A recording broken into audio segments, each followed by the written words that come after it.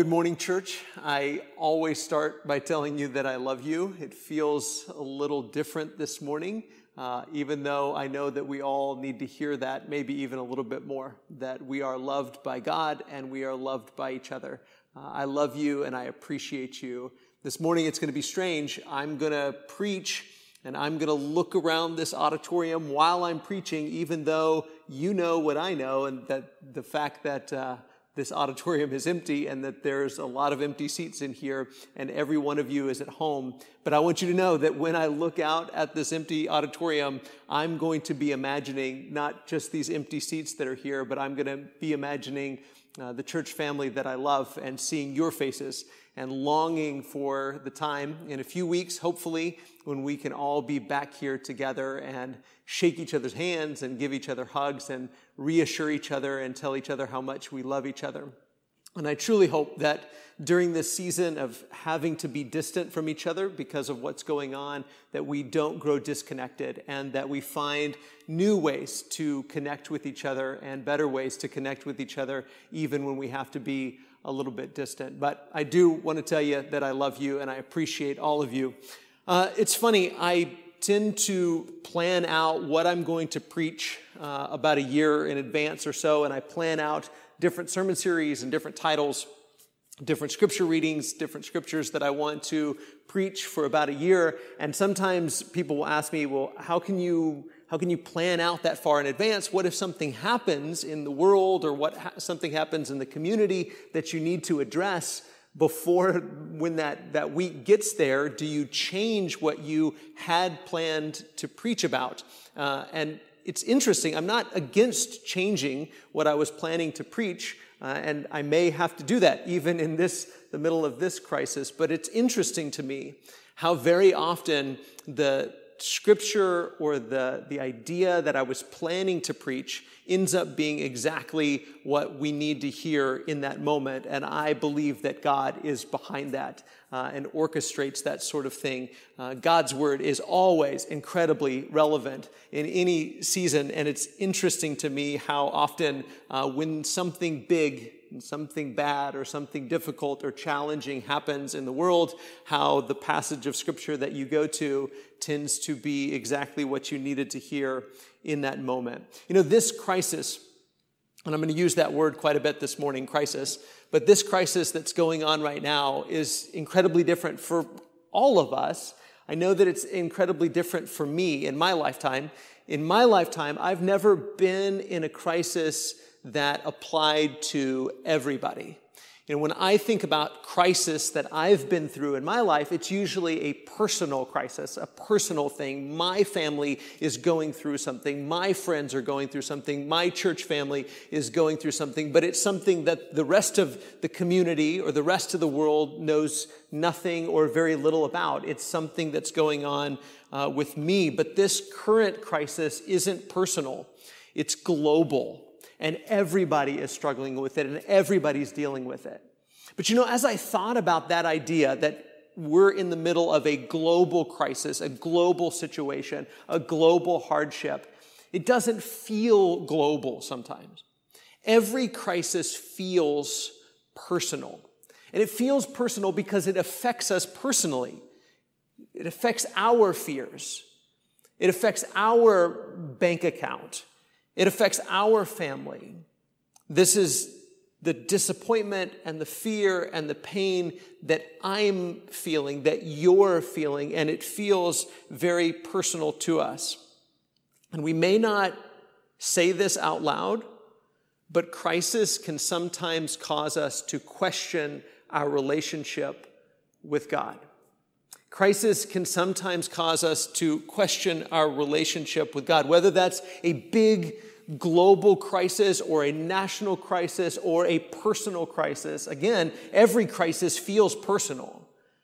And in that moment where your family or your church or your community or your country or your world is going through something, the moment that it hits your bank account or it hits your family, it hits your heart, we tend to ask, and sometimes we ask questions like, does God really love me? Does he care? We might even ask ourselves, do I have a right, because of the mistakes I've made, because of the things that I've done, do I have a right to ask God to make it better? Do I have a right to ask God, save me from this situation, help me with this situation, help relieve my pain, help me to get through this? Sometimes if we're not careful, this crisis that we're going through might become not only a personal crisis, but it might become a crisis of faith. But here's the good news. The good news is that most of the Bible is written to and about people living in the midst of crisis. Most of the Bible is written to people in crisis, whether they're being persecuted or whether they're going through something incredibly difficult, and helping them to understand how to navigate that. Or it's written about people who were going through a crisis, and then that writing helps future generations to go through and navigate those types of crises. In fact, we've been looking at the book of 2 Samuel, and we've talked about how 2 Samuel is actually just a part of a 4-book series. 1 and 2 Samuel, 1 and 2 Kings. And so you have these stories, 1 Samuel, 2 Samuel, 1 Kings, and 2 Kings, and they are written to the Israelites, to the Jews that are living in Babylonian captivity, helping them to understand not only how they got there, but how to navigate living as exiles. Talk about a crisis. Being taken out of your homeland, deported and exiled to a foreign country, growing up and living in and maybe even dying in a foreign land, being oppressed and persecuted and hurt. And David's life, David's crisis, David's story of his family and sort of all of the things that happened in his family helped Israel to understand their place in all of this and help them to navigate their crisis. So David's story about his family and his crisis helped Israel in the midst of their crisis, and it helps us in the midst of our crisis. So we continue to look at the story and the life of David and ask, how can his story help us to navigate not only our current crisis, because we're all in the midst of this current situation, but I keep reminding myself that this isn't the only thing you have going on.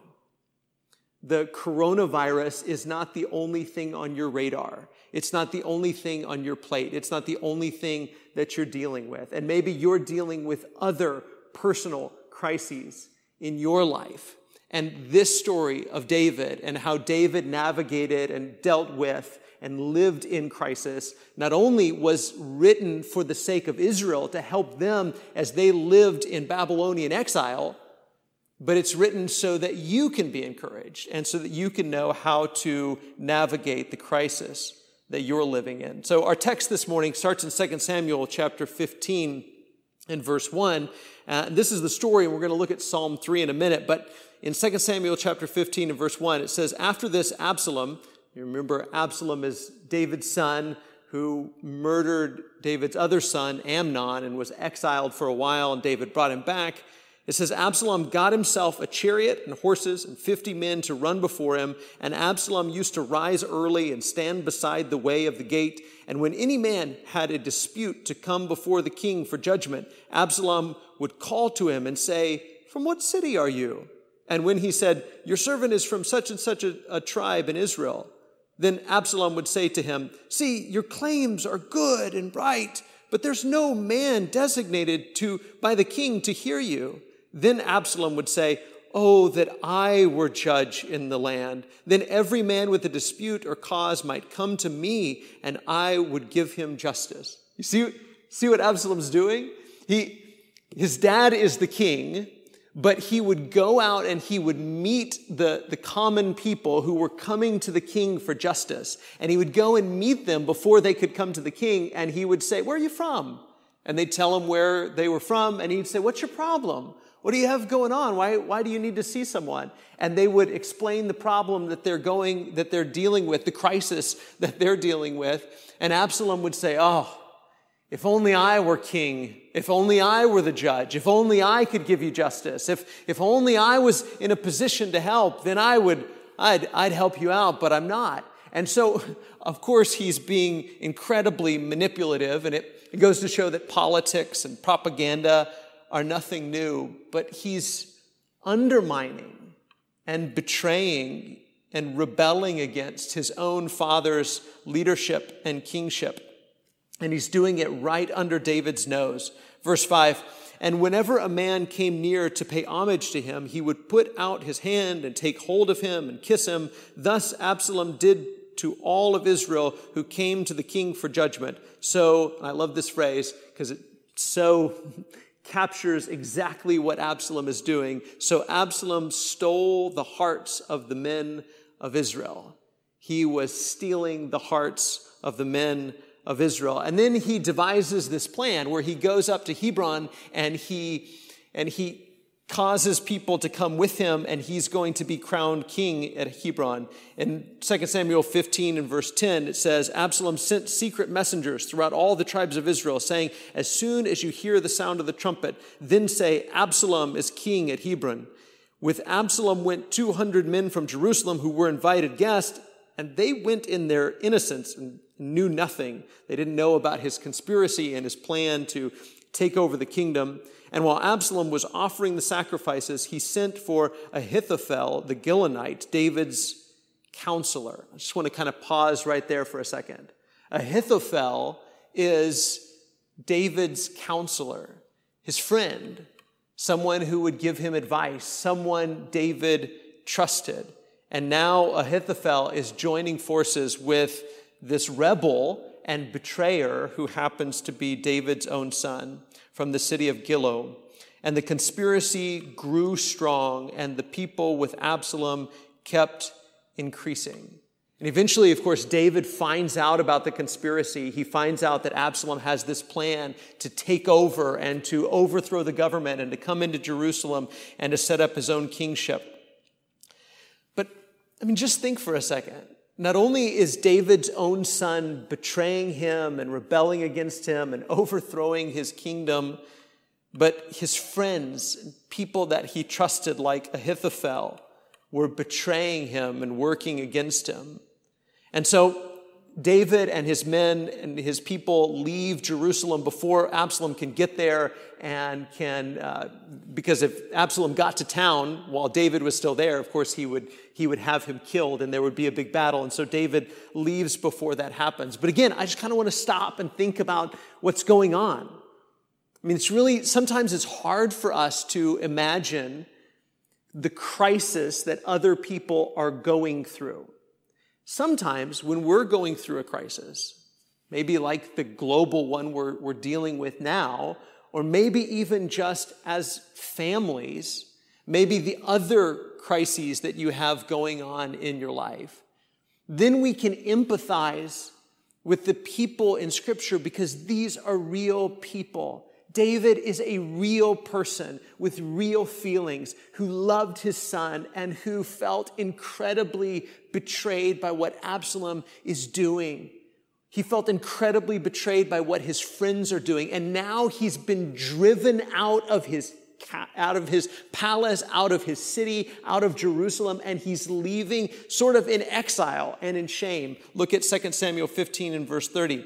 David went up the ascent of the Mount of Olives, weeping as he went, barefoot and with his head covered.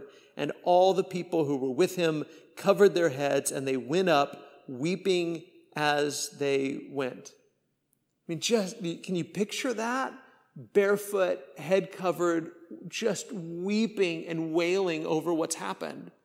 What we're going through now is incredibly challenging and difficult.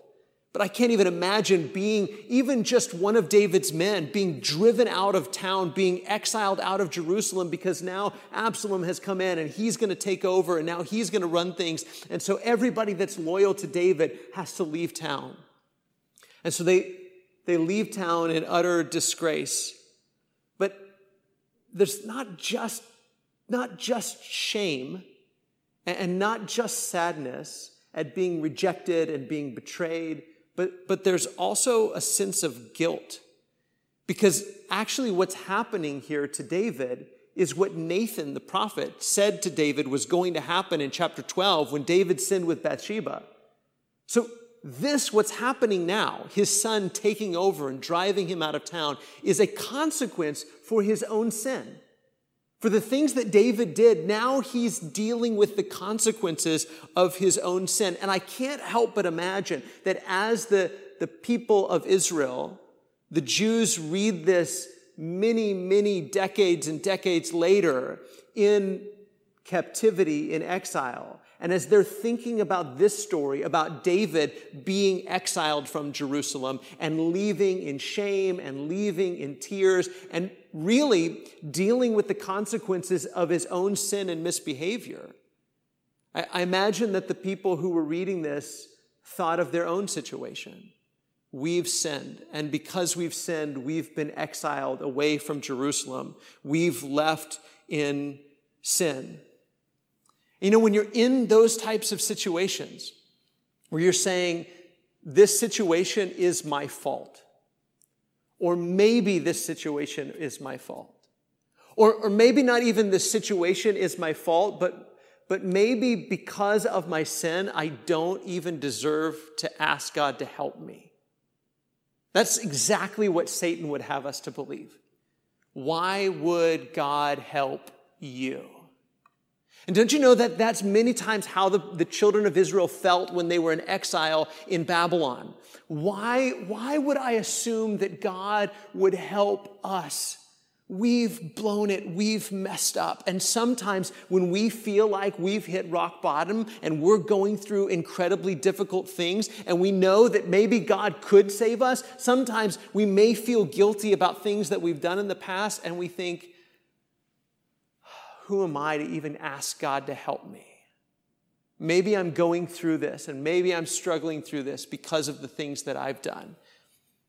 But the thing about David is that he continues to trust God in spite of his past sins and his current situation.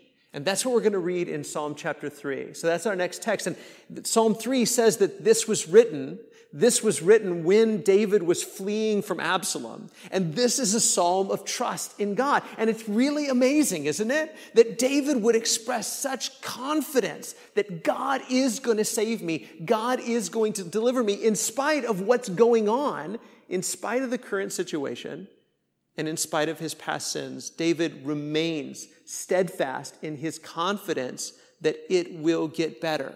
God will save me. This crisis will come to an end. Look at Psalm 3 and verse 1. O Lord, how many are my foes? Many are rising against me. Many are saying of my soul, there is no salvation for him in God. See, that's exactly what the enemy tells us. It's exactly what Satan says when we're going through a difficult time.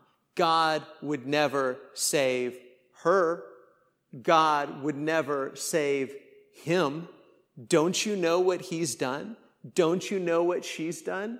God isn't going to take care of them. God isn't going to bless them. God isn't going to get them out of this situation. God isn't going to deliver them. And not only is this psalm applicable to David, but this is a song that the people of Israel would continue to sing when they were being oppressed, when they were being afflicted, when they were going through crisis. Even sometimes when the crisis was their fault. They went into captivity because of their sins. And don't you know that thought echoed through their mind time and time again? Why would God listen to us? Why would God deliver us? And don't you know that that's the taunt? God would never save you. And that's what David says people are saying about him. There is no salvation for him in God. Verse 3, but you, O Lord, this is what other people say, that God would never save him. But you, O Lord, are a shield about me, my glory and the lifter of my head. My shield, that is my protector, my glory, that is the one who will restore my honor. Again, when you think of these words, don't just think of David, because it's David, yes, and God would restore his honor and would vindicate him. But think also about the children of Israel who would continue to sing this in the midst of their crises. And think about you in your life, that God can be your shield and your glory and the lifter of my head, the one who will take away my shame. I cried aloud to the Lord, and he answered me from his holy hill. I lay down, look at verse 5. I lay down and slept. I woke again, for the Lord sustained me. Think about that for just a second. I lay down and slept. In the middle of the crisis, in the middle of running away, in the middle of being rejected, in the middle of being betrayed, in the middle of my kingdom being overthrown, in the middle of my world being torn apart. Let me ask you, who can sleep? Who can sleep in the middle of their world falling apart? Who can still lay down and get rest and rest in peace when their world is falling apart? There's only really maybe one kind of person who can sleep when their world is falling apart, and that's the kind of person who knows who can put their world back together. The only way you can sleep when your world is falling apart is when you know the one who can put your world back together. When you know the one who can put your world back together, then you can rest and you can trust him and you can sleep. And David says, I lay down and slept. I woke again, for the Lord sustained me. This is why the children of Israel had to learn to sing this song, because there were going to be moments in their life when things were going horribly wrong, and they still needed to sleep, and they still needed to rest. And the only way for them to sleep and rest when their world was falling apart is for them to trust the one who can put their world back together. Verse 6 says, I will not be afraid. I will not be afraid of many thousands of people who have set themselves against me all around. I will not be afraid of many thousands of people. I will not be afraid. You know, I wonder, how often do we plan to worry? How often do we plan to worry? How often do we say to ourselves, if this happens, I don't know how I would handle it. If this happens, I would be so afraid. If this happens, I would be so scared. If this happens, I would fall to pieces. But listen to the words of the song, not only that David sang, but that the children of Israel would continue to sing generation after generation after generation in the midst of crisis. I will not be afraid of many thousands of people. No matter what happens, I'm going to plan to be unafraid. What if we did that? What if we planned to be unafraid? We planned not to worry. Whatever happens, whatever comes, whoever's against me, whatever falls apart, whatever's going on, I'm going to plan to be unafraid. Now, verse 7. Arise, O Lord, save me, O my God, for you strike all my enemies on the cheek. You break the teeth of the wicked. Salvation belongs to the Lord. Your blessing be on your people. Do you see the confidence of this psalm? This confidence that in the middle of whatever's going on, in the middle of the current situation, and in spite of the past sins, David expresses confidence that God will save him. David doesn't say, I don't know, God, if I even have a right to ask you to save me, and I don't really know if you'll show up on my behalf. God, I've messed a lot of things up. In spite of what's going on, in spite of the current situation, and in spite of the past sins, David is confident in the midst of the crisis that God will save him and that God will bless his people. And so this has got me thinking that confidence in crisis is based on covenant relationship. It's kind of sit with that for just a second. Confidence in crisis is based on covenant relationship. In spite of whatever is going on right now. Because sometimes we think this right now, this situation that I'm going through, it proves what God thinks of me. It proves how God loves me. And when we're going through a hard time, we think, well, God must not really love me very much. And we allow our current situation to define whether or not we can be confident in God's salvation. And we say, I don't know, and I don't feel like I deserve it, and maybe because I'm going through these things, I shouldn't even approach God in prayer. But David is going through a crisis that I can't even imagine. And in spite of his current situation, he has confidence in God. And in spite of his past sins, David has messed up royally. David has messed up big time. And a lot of what he's going through in the midst of this is the consequence of his own sin, of his adultery, of his murdering the wife of, or the husband, murdering Uriah, the husband of Bathsheba. He's a murderer and an adulterer. But in spite of his past sins, he continues to have confidence in God. Why? Because he has a covenant relationship with God. God has forgiven his sins. And God has assured him, you're mine and I'm yours. And not only, again, is this psalm applicable to David and his relationship with God, but it's applicable to the children of Israel who were living in the midst of exile. But in spite of their current situation and in spite of their past sins, they could have confidence in God, confidence that he would deliver them, that he would reconcile them, that he would bring them back home, that he would redeem them. But their confidence in the crisis didn't come from their own perfection. Their confidence in the midst of crisis was because of their covenant relationship with God.